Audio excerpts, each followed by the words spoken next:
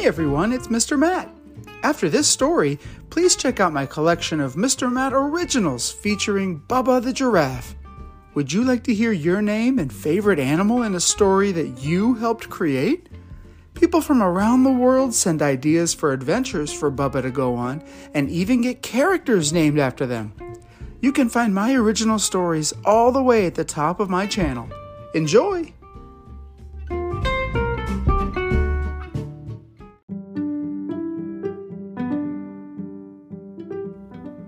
Hey everyone, welcome back to Mr. Matt's Storytime. Today, we've got a book requested to us by our 5-year-old friend Maxie, Where the Wild Things Are, by Maurice Sendak. Hope you enjoy it, Maxie. This one's for you. The night Max wore his wolf suit and made mischief of one kind and another. His mom called him Wild Thing, and Max said, "I'll eat you up." So he was sent to bed without eating anything. That very night in Max's room, a forest grew. And grew. And grew until his ceiling hung with vines and the walls became the world all around. And an ocean tumbled by with a private boat for Max, and he sailed off through night and day, and in and out of weeks, and almost over a year to where the wild things are.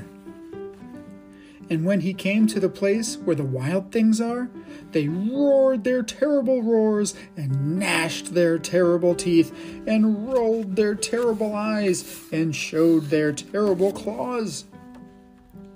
Till Max said, "Be still," and tamed them with the magic trick of staring into all their yellow eyes without blinking once.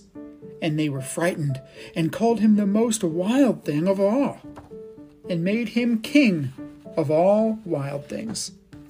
"And now," cried Max, "let the wild rumpus start!"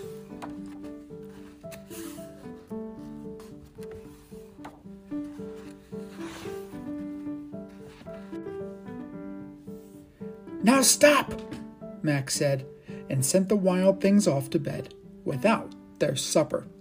And Max, the king of all the wild things, was lonely and wanted to be where someone loved him best of all.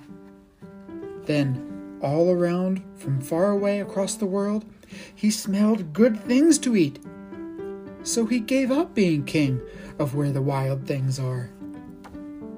But the wild things cried, "Oh, please don't go. We'll eat you up. We love you so." And Max said, "No." The wild things roared their terrible roars, and gnashed their terrible teeth, and rolled their terrible eyes, and showed their terrible claws. But Max stepped into his private boat and waved goodbye, and sailed back over a year, and in and out of weeks, and through a day, and into the night of his very own room, where he found his supper waiting for him. And it was still hot. The end.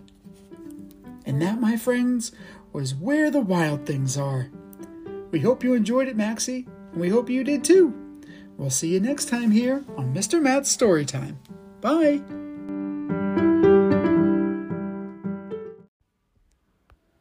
Thanks for listening.